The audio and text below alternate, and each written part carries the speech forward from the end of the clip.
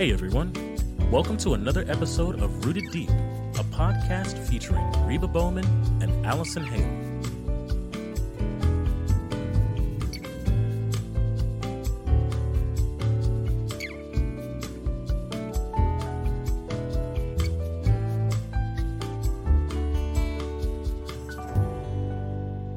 Welcome to Rooted Deep. Allison and I are here today, and we're continuing our series today. Allison, we've kind of been stepping into some of these things that really can sidetrack us in life.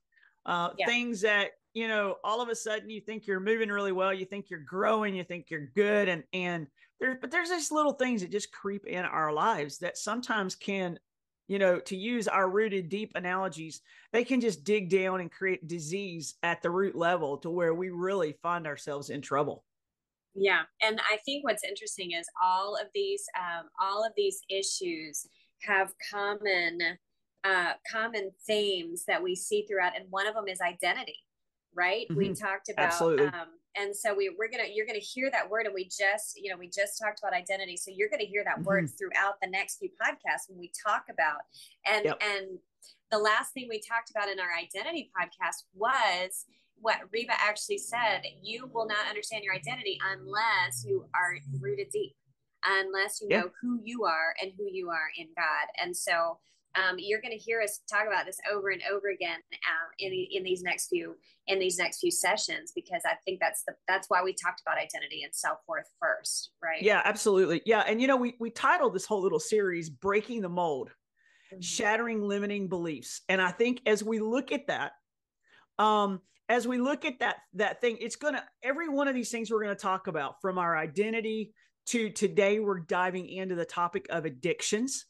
And as we look at these things, I think we're all going to find that we all have these things in our life that we say, well, that's just me. Yeah. Oh yeah. That's just me. Heard that's just me. That's just the way I am. Yeah. And we were talking about this. I was actually speaking about this yesterday with somebody who was not complaining, but really just kind of saying, I don't know what to do with this person, because they just say, that's just the way I am. And they were saying, you know, this person has so much potential. And I was like, I've actually stopped looking at potential. I've started looking at patterns. And when somebody is continuing to say, that's just me, that's just the way I am. And I think we all, like you said, we all do it in some way. That's kind of our default.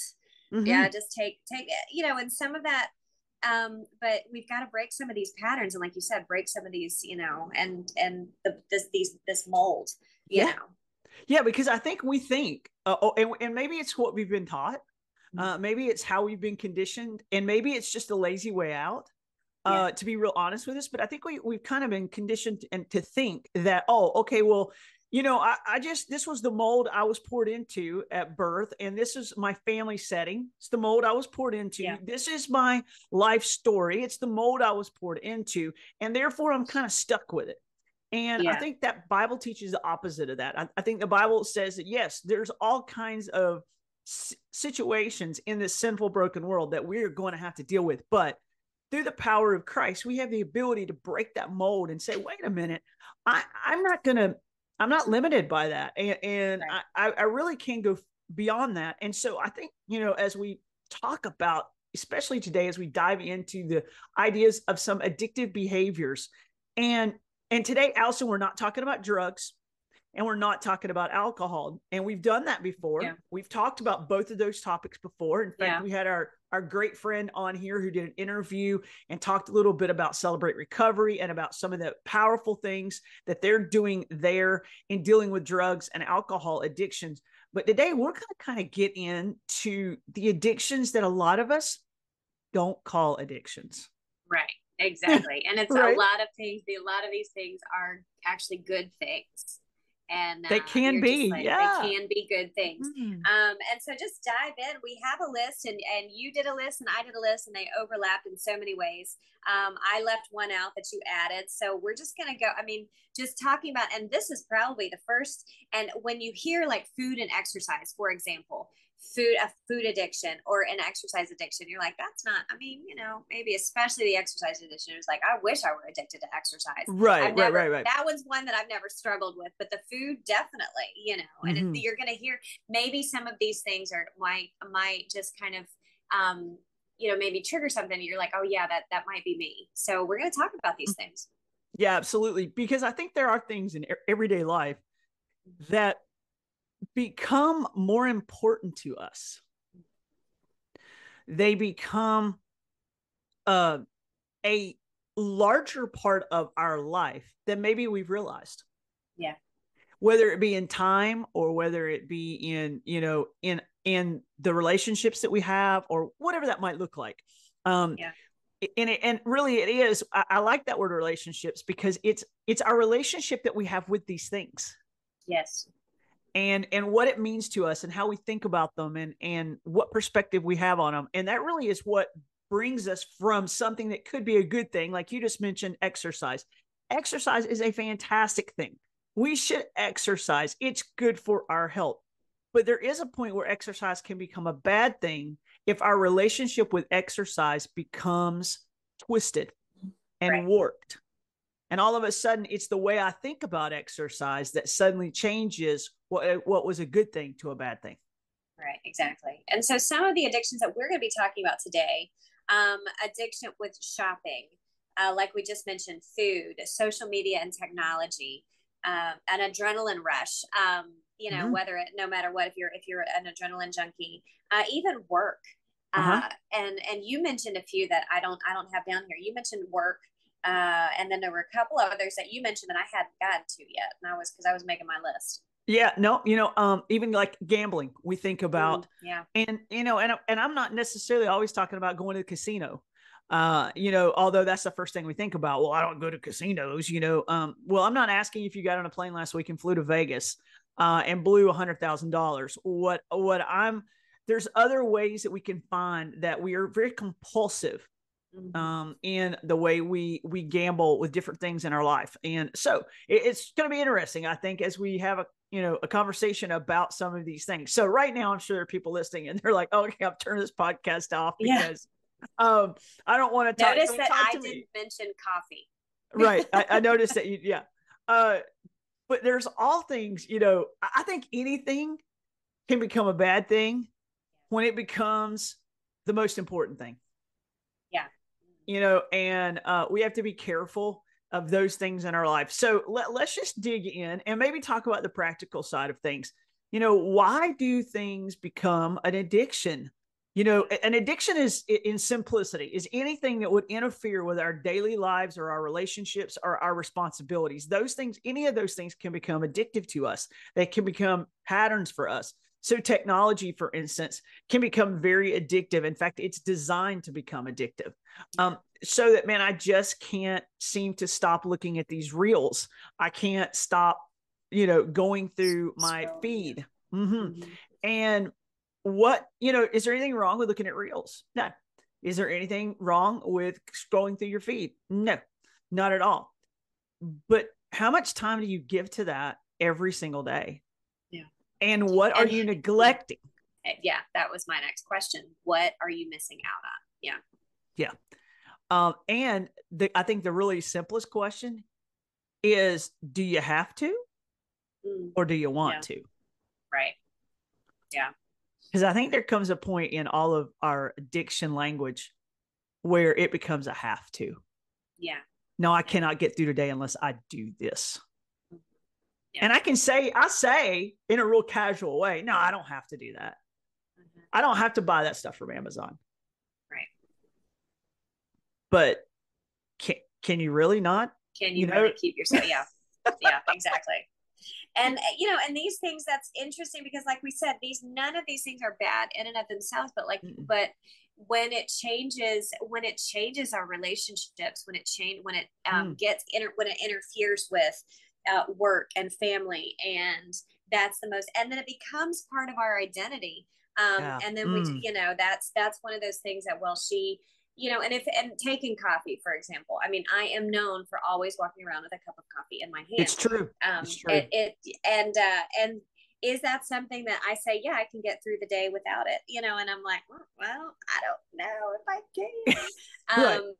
But I think at this point, you know, we're going to talk about something else, and we're not going to be talking. No, I think and we can joke about it, but sometimes you have to be honest. And especially like with something like shopping or work, you really have to be honest, because these are things that people do every day, and it's not like you can completely 100% stop buying things, you know, or you can completely step away from work. And so it's understanding when the line has been crossed and when it's becoming, like you said, interfering or neglectful. Yeah, absolutely. And I think when we know this is happening, at least in my years of counseling, when I can usually see flags of flying in a person's life in a conversation about this, is when there is an emotional attachment to the thing. Yeah. All of a sudden, you know, we all eat. Okay. Food's a perfect example. We all eat. We need to eat. Food's good for us. You know, there's nothing wrong with having your meals and even a snacks or whatever. But there's a point where food becomes emotional. So when I feel bad, I eat. Yeah. When I feel happy, I eat. When I don't know how to celebrate without food. I don't know how to stress. Right. When I'm stressed, I eat. So suddenly food connects to an emotion. And then that's when food can really become, you know, that's when people can start emotionally eating. And that is at the core of food addiction is that conversation about emotional eating.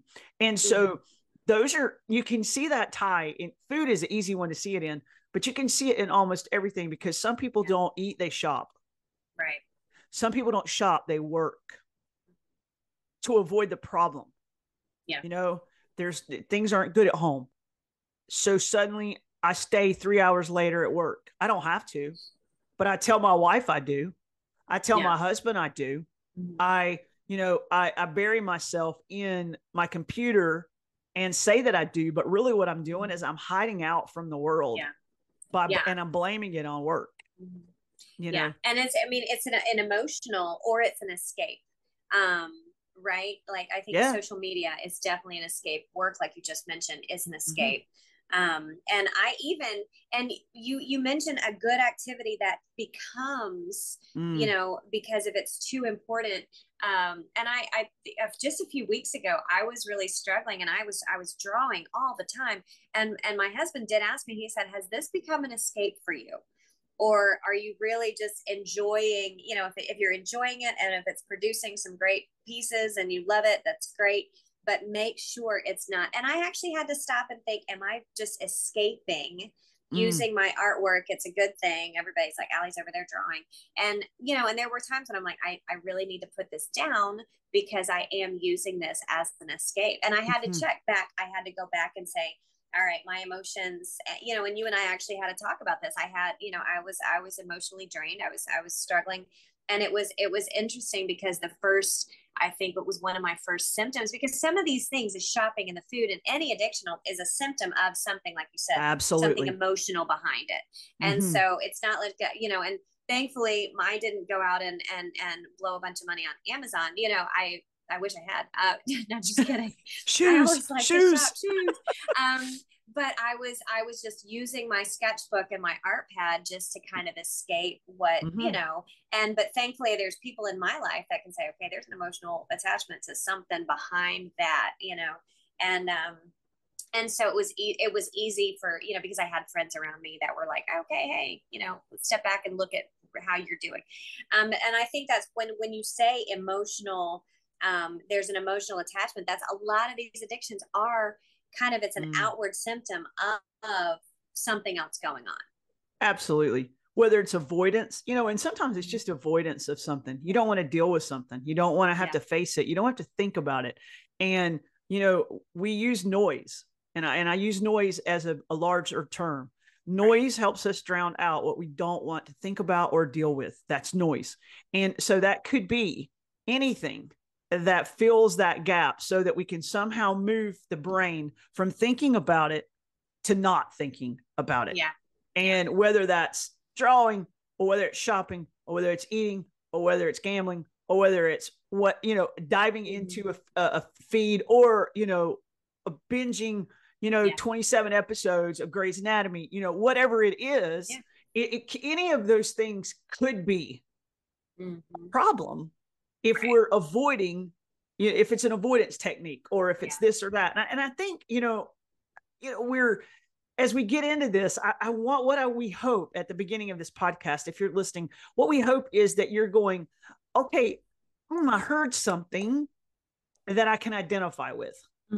So we've really cast the net pretty wide here, Allison, at the beginning, in order to maybe help you as the listener to be able to say, hey, where do I fall in all of this?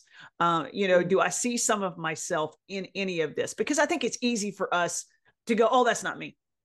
Yeah. You hear addiction and you're like, well, I'm not addicted to drugs or alcohol. So I'm exactly. Fine. And no. And so how do we know? I mean, how do we say, okay, I drink coffee a lot, or I shop a lot. How do I know it's become addictive?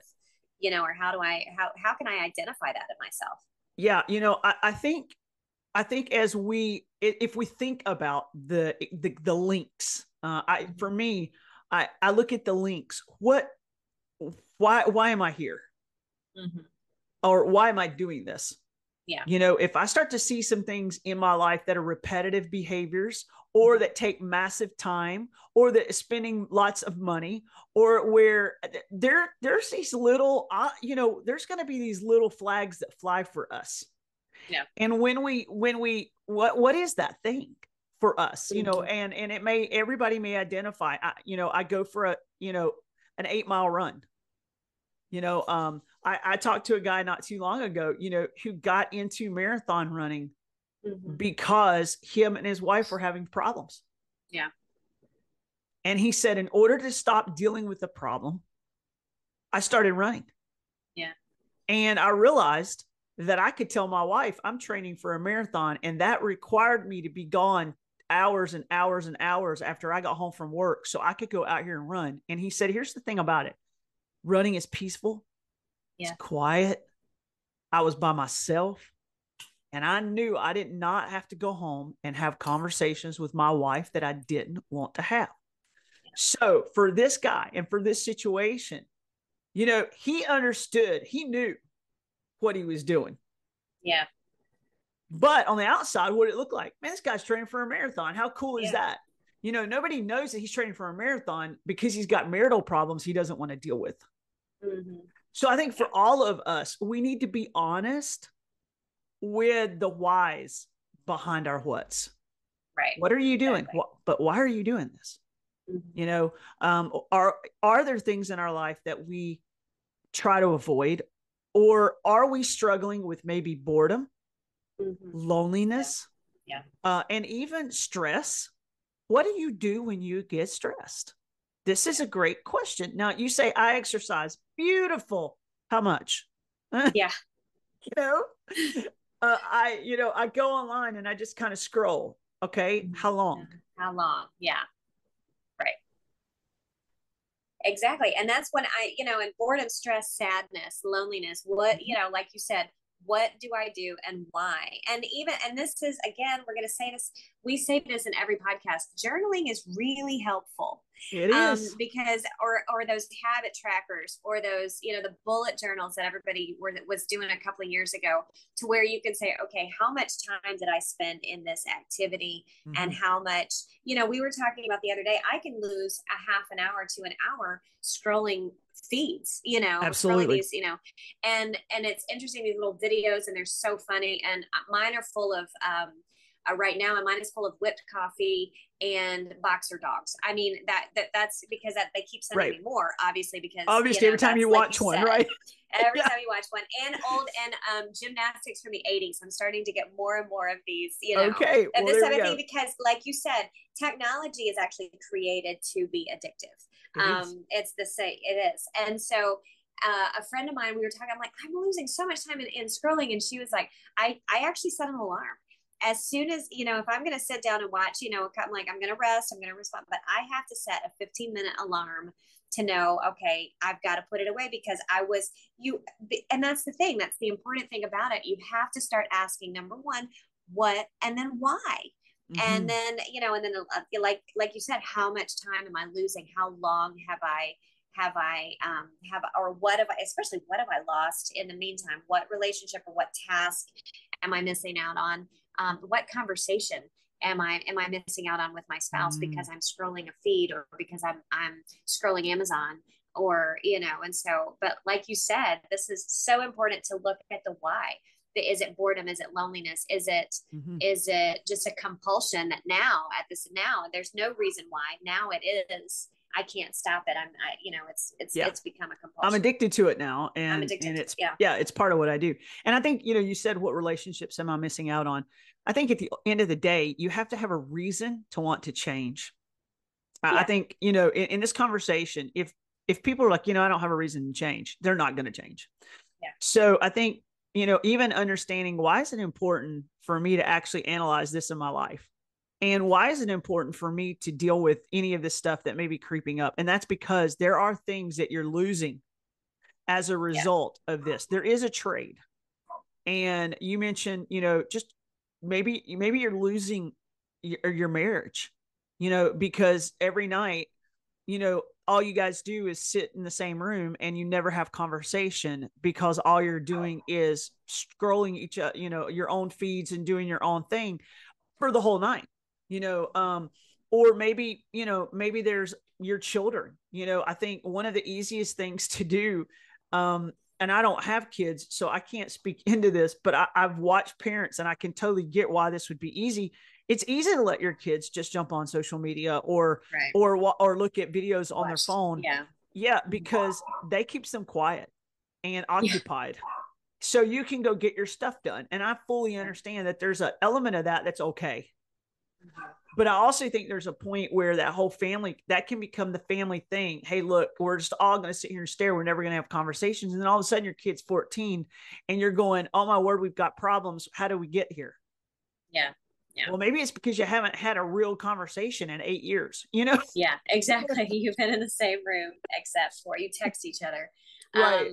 And that's what we're saying. We're saying that this is not, it's not a bad thing until it becomes like you said, the most important thing. And so we're definitely not saying stop eating, stop shopping, stop scrolling social media.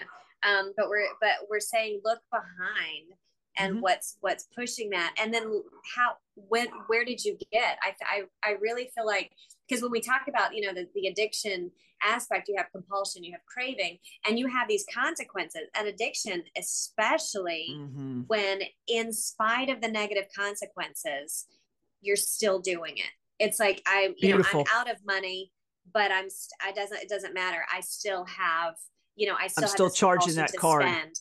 Exactly. I've lost these relationships, and yet I'm still not willing to give up this, and so in spite of these negative consequences, I'm still doing what I'm addicted to, and no matter what it is. And I remember, seeing, a documentary on gambling and how it breaks down families and breaks down relationships. And these people are like, I chose the thrill of gambling, winning and losing. I chose that over my family. And in spite of those negative consequences, I continued on. The same with shopping. I had, an issue with a friend a few years ago who literally almost lost their marriage. And the compulsion to spend was strong. And they really had to, and somebody had to really kind of get in their face and say, listen, you're losing everything over this addiction.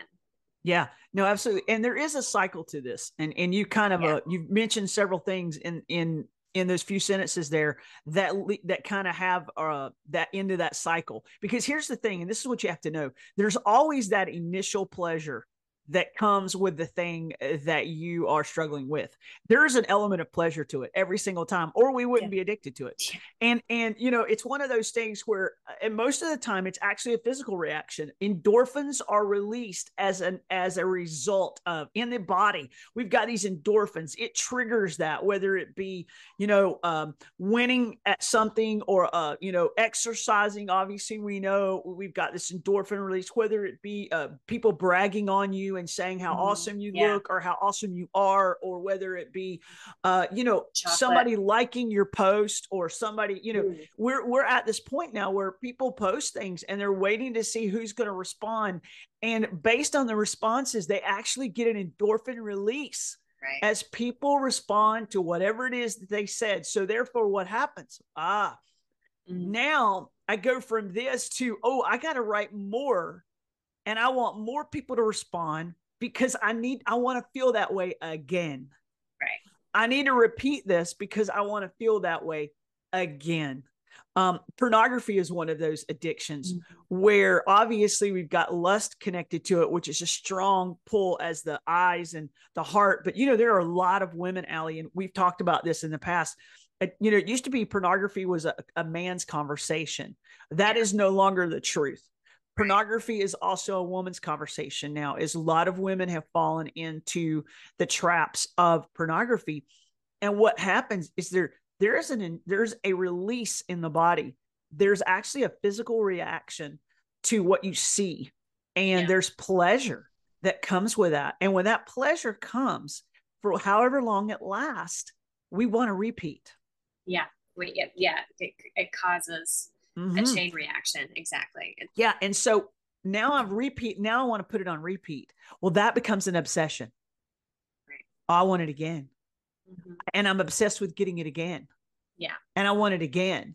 And just like the addict who needs a little bit more drugs or a little harder drug to get the same high they got, it's the same thing. I got to spend a little more. I got to run a little further. I got to work a little harder because I get this a special high from people telling me how awesome I am. I get, because I have low self-esteem. I'm insecure in my own who I am. And so, man, when somebody tells me I'm beautiful, that is a high like nothing else. So I'm willing to go get surgery. I'm willing to go get all kinds of strange things. And I'm actually willing to sacrifice and look awful. Yeah. In pursuit of looking good. Yeah. I don't understand that I don't even look like I'm the same person I used to be, because I'm so obsessed now with that high that I got from being this beautiful, or being this or being that. And then it becomes a compulsion. So now we start into this addictive cycle of it becomes what I call automatic. It's just the way my brain has a wiring. I have a pathway now that runs that route, and it knows the minute it feels it, boom, I know the brain knows the route to run. So it's no longer me having to think about it anymore. It's just an automatic thing. There I am. I'm in the middle of it. And as you said a while ago, now the negative consequences are beginning to flow out of my life. But even though I'm having negative consequences, sometimes I'm still so attached to the high that this brings, that I'm willing to deal with the negative consequences to keep feeling the way I feel at the beginning, even though I know the negative consequences are coming. And isn't that crazy? It is. And we can see it in, in a drug addiction, we can see it in a gambling addiction, but we don't always recognize it as quickly in an addiction of something that is a day-to-day, like work, shopping, exercise, food, and so you have to stop and say, okay, is this something that, negative consequences with food come in, and we've seen this before, we've heard it before, sitting in a doctor's office and I'm like, okay, how did I get here? Or how I can't play with my kids anymore. How did I get so unhealthy? And those things with work, it's these missing relationships, and it doesn't matter anymore because that's who I am. It becomes part of our identity. That's just who I am. That's what I do. It's, you just take it or leave it kind of thing. And that's where these relationships are broken because they're not willing to admit. And when we're working with women here in the Dominican, we work with women, and a lot of them come with an addiction. And it's one of those things, the very first thing we need them to do and say is, I have a problem. And identifying that first, I have a problem, whether it's food or whether it's, I'm addicted to chaos, or I'm addicted to this unhealthy relationship or toxic relationship, or I'm addicted to, whatever. I'm addicted to stealing, I'm addicted to that rush, something and with Celebrate, we go through Celebrate Recovery with these women, because it's not just drugs and alcohol. That's right. And Celebrate Recovery identifies itself as anybody who has a hurt, a habit, or a hang up.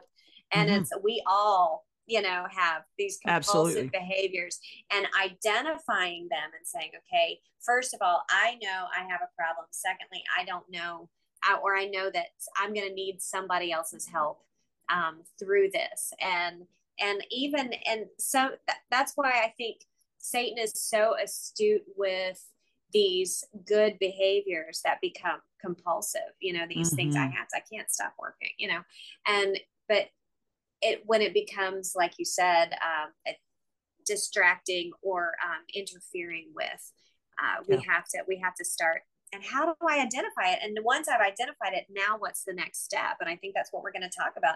What do I do now? Yes, I've identified I'm struggling with this impulse, or this compulsion, or this, this craving, or this addiction. What's my next step?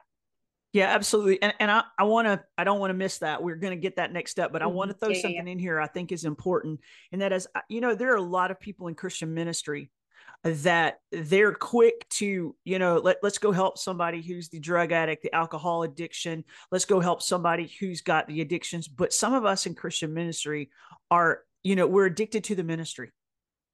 We find our worth in the ministry. We find our identity in the ministry. And I know so many of people in Christian ministry, they're losing their families. They're losing their marriage. They're losing their kids. Why? Because they're addicted to the ministry. And there's a high that comes with being the pastor, or that comes with everybody needing you, or that comes with being the pastor's wife, or that becomes, and if we're not careful, we can, again, a good thing, but we can get that thing out of balance in our lives. Yeah. And so I want to just, I want to say that, because I think sometimes in Christian work, we're easy to look across the aisle and talk about everybody else. And sometimes it's me, oh Lord, who needs to have a conversation with myself and think about, where I am and who I see myself to be. But as we move from here and say, okay, how then can I deal with this issue? How can I cope? Okay. I think is obviously sometimes you could just seek help. There is counseling available. And for some of you, you may not feel like you're equipped to be able to deal with this in your life. And there is nothing bad, sinful, wrong, or taboo about going to a good counselor and saying, hey, this is some of my struggles, and I'd like to try to get help from there. And emphasis on good counselor. Not every counselor is a good counselor. So let's say that. But seeking help is is not a bad thing. But you may feel like, okay, maybe I'm not there. Okay, maybe I don't feel like I've got to go do that. But what are some ways I can cope on my own if I don't feel like I need to go and get some counseling? And I think one of the first things, Allie, I think this all starts in our minds. I think this is a battle in the brain, right? And stinking thinking, sometimes addictive thinking, causes us these patterns that become automatic. So I think, in our culture today, we call it practicing mindfulness. It's as old a habit as the Bible, that talks about whatever you think is who you'll become. Right. And so I think we need to start thinking about. I love it. You said this lady set a timer. It's consciousness. It's conscious awareness of how much time am I spending? Because, it's so easy to think I've been here for 30 minutes and in reality, you've been there for 2 hours. Right. Yeah. Yeah. So I think being mindful, let me pay attention to my life right now. Yeah. Let me look at these areas of my life. And do I see some things, is the Holy Spirit flagging me right now going, hey, this area right now is where you need to pay attention. And if that's the case, then how could I let's think about it. Yeah. And as I think about it, I think I ought to pray about it. All right, Lord, show me where I've got areas in my life that I need to work on. And God will show you. Exactly. It's a search me, oh God, and show me. And the Holy Spirit, I was talking to a friend, a coworker the other day, and we're like, man, we're continually forgetting about the power of the Holy Spirit within us, and the wisdom. And we're constantly forgetting that is at our fingertips, and that is God is right there. And like you said, asking him in prayer, saying, just show me, like you said, show me what it is, where it is, how much time, and then give me. And I know, and he's done this in my life. He's done this, and I know in other people's lives, he's actually brought around circumstances that'll wake us up. If we're, and I truly believe that. And I've been, because I've been there. I've had that, Balaam on the donkey moment where there's literally, I mean, not in real life, donkey did not speak to me and say, stop scrolling on your internet. But there was a moment where it's like, hang on a minute. Where are you going? And what are you doing, and how much time have you spent, or what are you losing? What are you missing? Yeah. And I think there's a word here that's actually such a biblical word. It's called balance. And looking at our lives and saying, where is my life off balance? Where are these things, and bringing things back into balance. I think sometimes when we get motivated to change, we go from the extreme left to the extreme right, or vice versa. And that's not a healthy move either. So it's not, what we're not saying is, well, Reba, I think I'm addicted to food, so I'm just not going to eat next week. Well, no, that's not what we're saying, I'm just never going to turn my TV on again. No, that's not what we're saying either. It's trying to find the balance in your life. And in order to do that, if you're imbalanced in an area and you want to find balance, then you have to set controls to help you find the balance. So a timer, parameters, maybe, hey, a structured schedule.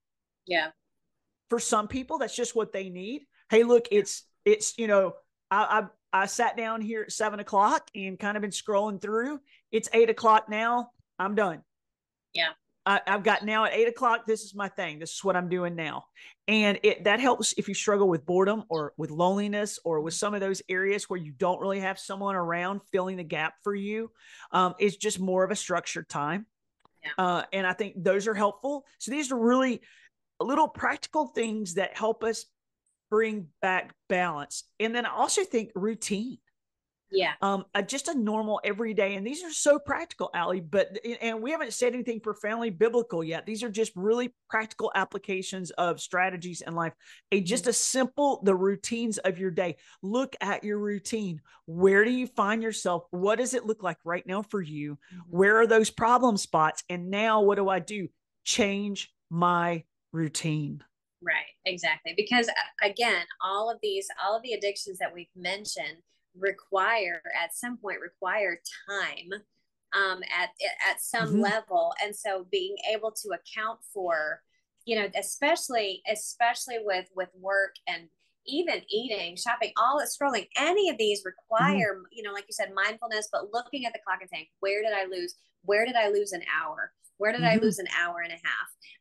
And that's been recently with me. A friend of mine was trying to help me through this, a little bit of a, compassion fatigue, maybe some little, tending toward burnout. What am I going to do? And just having those moments, you really need to account for where your time is being spent, what it's being spent on, and make a change. And so I did change a lot of things in my house. I changed a lot of things in my schedule, even going into the workshop. And I was able, like you said, to kind of break it up to where I could identify it better, and then change it, and then, keep a balanced approach to what I was going through. Oh, absolutely. And, if you're spending, if maybe it's the addiction of buying things that you don't need. And that's so easy to do. Oh my goodness. It's so easy to go into a store for one or two things that you need and come out with, 4 t-shirts, pair of shoes, and a belt. And you're like, wait a minute. I went in there to get Ajax, Right. you know, Yeah, exactly. and I came out, what did I come out with?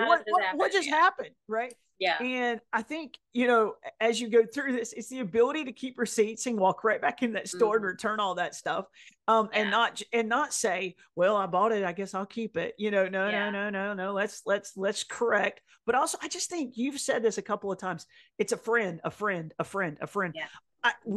I think we have to have people in our lives that we can have an honest conversation with and say, hey, look, here's where I'm struggling right now. I'm really struggling. I'm shopping too much. I'm spending way too much. I've taken a look at my spending, and you say how to do that. Pull out your credit card statement. Yeah. If that's how or look at your bank statement. Yeah. Okay. We live in an age today that a lot of people don't look at it. They just pay the bill. Right. Yeah. Pull it out Too easy and look at it and categorize it. Yeah. And if you find that 10% of your budget goes to your utilities and all of that, and 60% of your budget goes to your shopping problem, you may have a problem. So you see, these are things that, okay, wait a minute, I got to get control of this. And then recognizing it for what it is, getting an accountability partner to ask you how you're doing.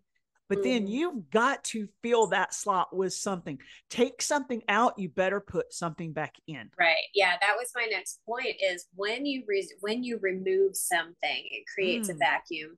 And all of a sudden your body does miss out on endorphins and dopamine, And so the one thing that I did to stop, I actually created a different routine because I was kind of escaping into just like scrolling or maybe drawing or whatever. And I started a habit of it. I created a turn down service in my house. In other words, I take just to break up what I'm doing in the evening. I actually get up, I straighten the house up, and then I actually go into my bedroom and I clean it again if it's messed up or if it's messy. I put some clothes away. I give myself, and I only give myself about 20 minutes. I'm like, let's see how much I can get done in 20 minutes. But I turn down the bed, I turn on a lamp, turn off the lights, and I actually do. I give myself like a turn down service to where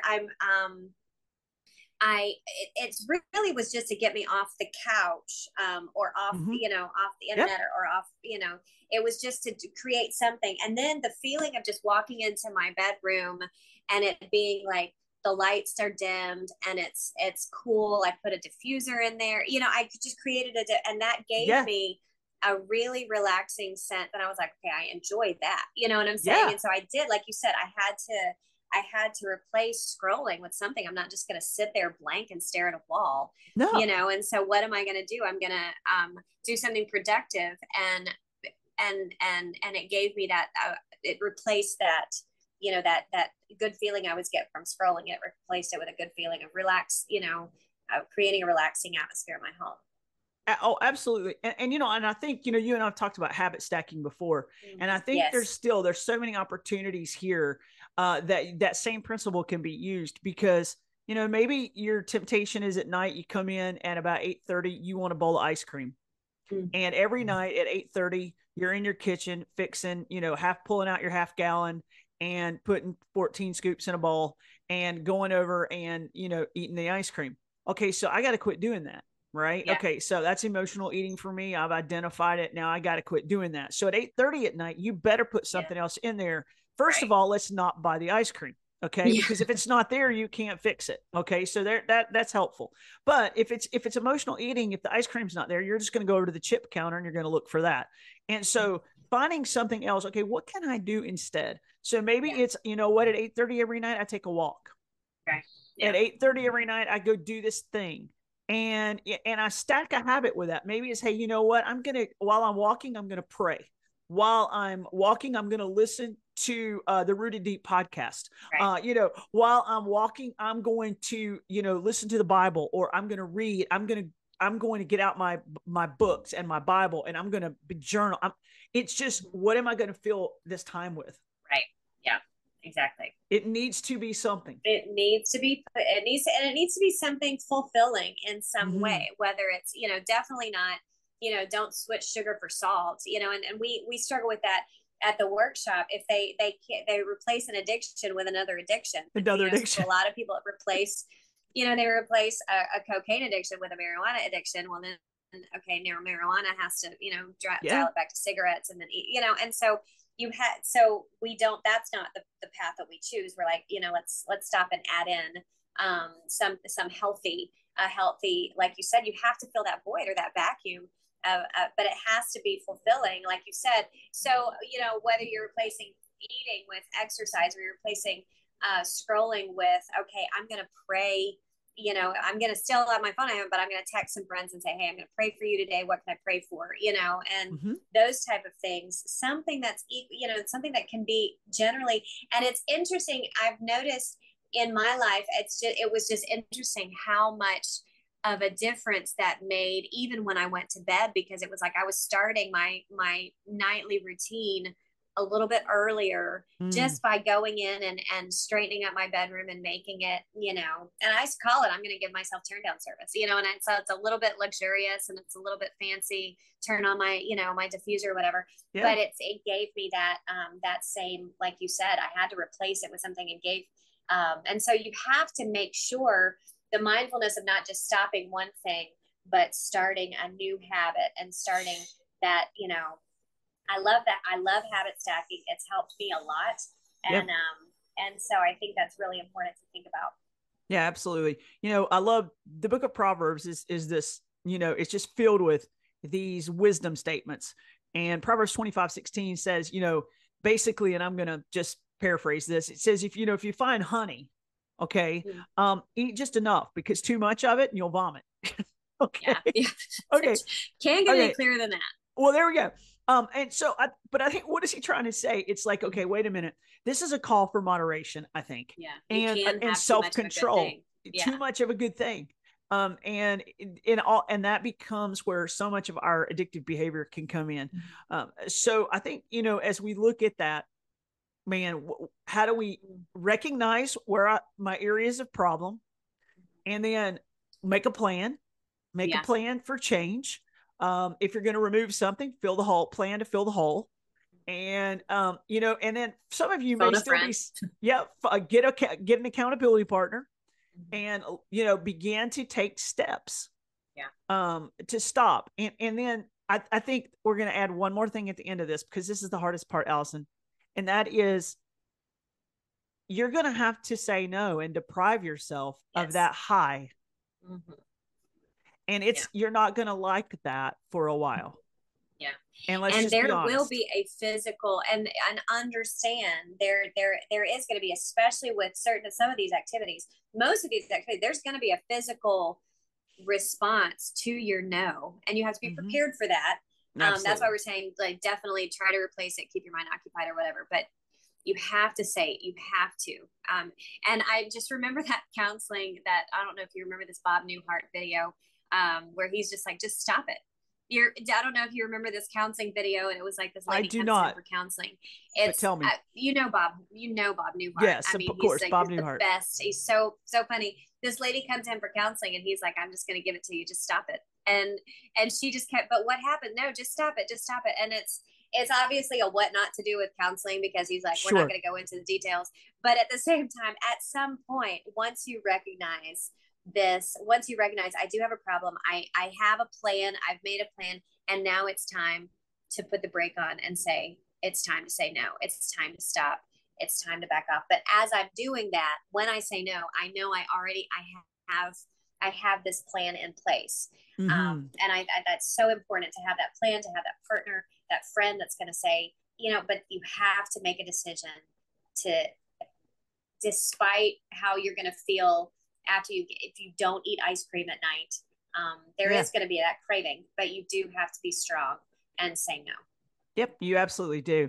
So maybe you're kind of coming to the end of this and you're still a little lost in the woods. You're thinking, I don't know if I got an addiction to this or not. So let's take a quick quiz. All right, Allison, you ready? So let's just take a quick quiz, and 10 simple questions.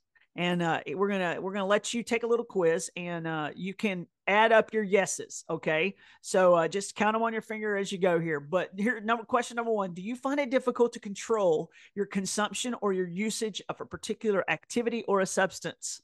Do you find it difficult to control your consumption or usage of a particular activity or substance? Question number 1. Question number 2, have you tried to cut down or quit this activity or substance but found it challenging?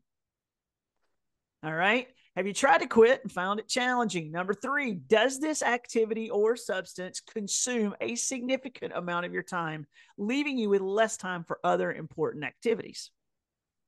All right. So does this activity or substance consume a significant amount of your time, leaving you with less time for other important activities? Question number 4, have you noticed negative impacts on your relationships, your work, or other responsibilities due to your engagement with this activity or this substance? So do you notice negative impacts? Number 5, do you feel restless, irritable, or anxious when you try to cut down or stop this activity or substance? Do you feel restless, irritable, anxious when you try to cut down? All right. Question number 6, have you developed a tolerance, needing more of the activity or a substance to achieve the same feeling or effect? So have you developed a tolerance so you need more of it to feel the same? Number 7, do you continue engaging with this activity or substance even though you're aware of its negative consequences? Do you continue even though you're aware of its negative consequences? Number 8, have you withdrawn from social activities or hobbies you once enjoyed in favor of this activity or substance? Have you withdrawn from social activities or hobbies that you once enjoyed in favor of this activity or substance? Number 9, do you use this activity or substance to cope with negative emotions or stress? Is this a coping mechanism? Do you use it to cope with negative emotions or stress? And last question, number 10, have you made unsuccessful attempts to quit or control your engagement with this activity or substance? So have you made unsuccessful attempts to control or quit? So maybe you've counted those up. And if you answered yes to 3 of these questions or more, it might indicate you're struggling. Okay. 5 or more, and you probably definitely are struggling, okay, with something. And so it's just a good idea for whatever it was that you put in that little blank right there, to say, okay, maybe I need to work on this.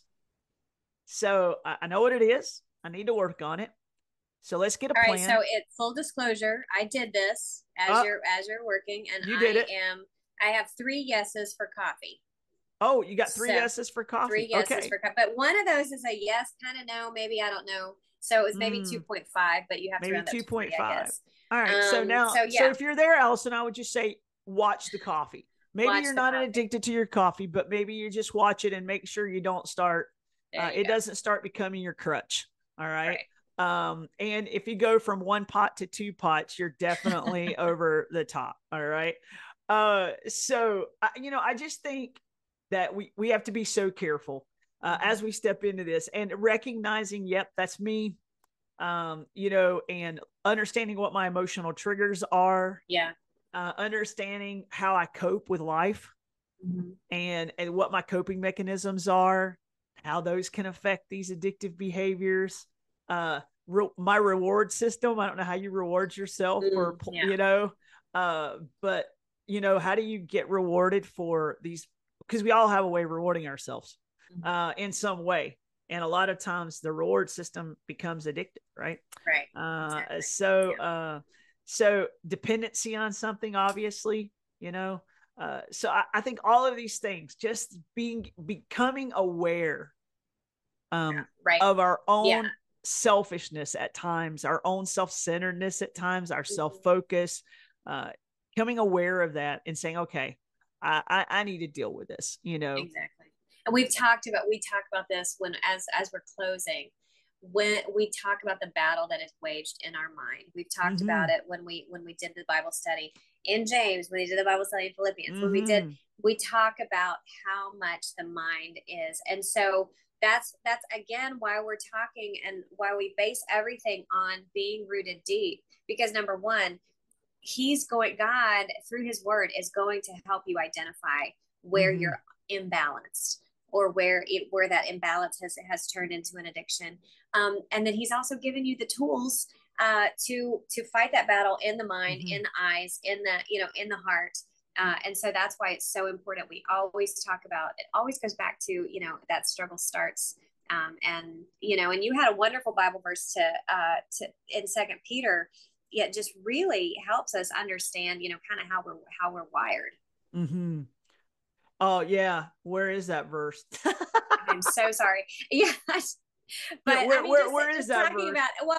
Just when we talk about the struggle that we have and how it affects us and how it will, how it becomes controlling.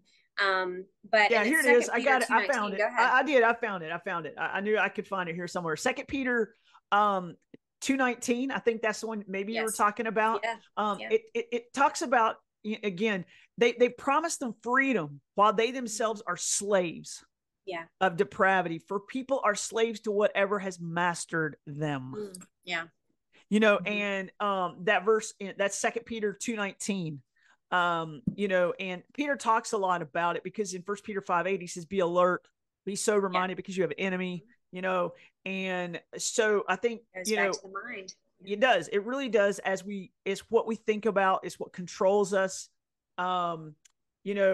Let's see, 1 Corinthians 10:13. I love this one. No temptation has taken you, but such as is common to man. But God is faithful, that won't let you be tempted above that you're able. And so, I think a lot of us have to be reminded that we are able to fight back. We do have the power to change. We can break the mold. That's not just who we are. Yeah. No, it is not just who we are. It's not just, well, this is the way I am. This way I've always been. I can have self-control. I can change. I'm going to need God's help, but I can change. I don't want to be a slave to any of these things. I really don't. And so I think if you're like, hey, you know what, these are the things I need in my life right now, then I hope maybe something we've said, and obviously this topic is vast, and we've only covered it at the very surface level, and so many things we could have said we didn't. But we just want to encourage you, take a deep dive in this a little bit, learn a little bit about yourself, take some really good steps, figure out what those triggers are for you. Where are you emotionally triggered? Find a way to replace some positive things, get a friend, create a routine. We've said so many things. So hopefully you'll find something that's going to really help you as you move through breaking the cycle of addictions in our lives, because it's really important if we're going to stay healthy spiritually, stay healthy mentally, stay healthy emotionally. Right, exactly. And so remember these tools that we've tried to share with you, and then also just take it to the Lord in prayer and just ask Him, search and like Reba said, phone a friend and say, what do you see in me? And sometimes it helps to look to have somebody else, from the outside and say, I think you're engaged too much in, this or that. And so definitely, as we close, just remember that you have the tool within you, the Holy Spirit and the Word of God. Those are the biggest tools that we can help, that we can tell you about. So that's how you stay rooted deep. Yep, absolutely. All right. Well, we're excited to be able to continue this series. Next time, we'll be back talking a little bit more about some other topics. I think, Allison, we're diving into codependency next time. So that's going to be a big topic as well. We'll look forward to being back with you next week. But until then, stay rooted deep.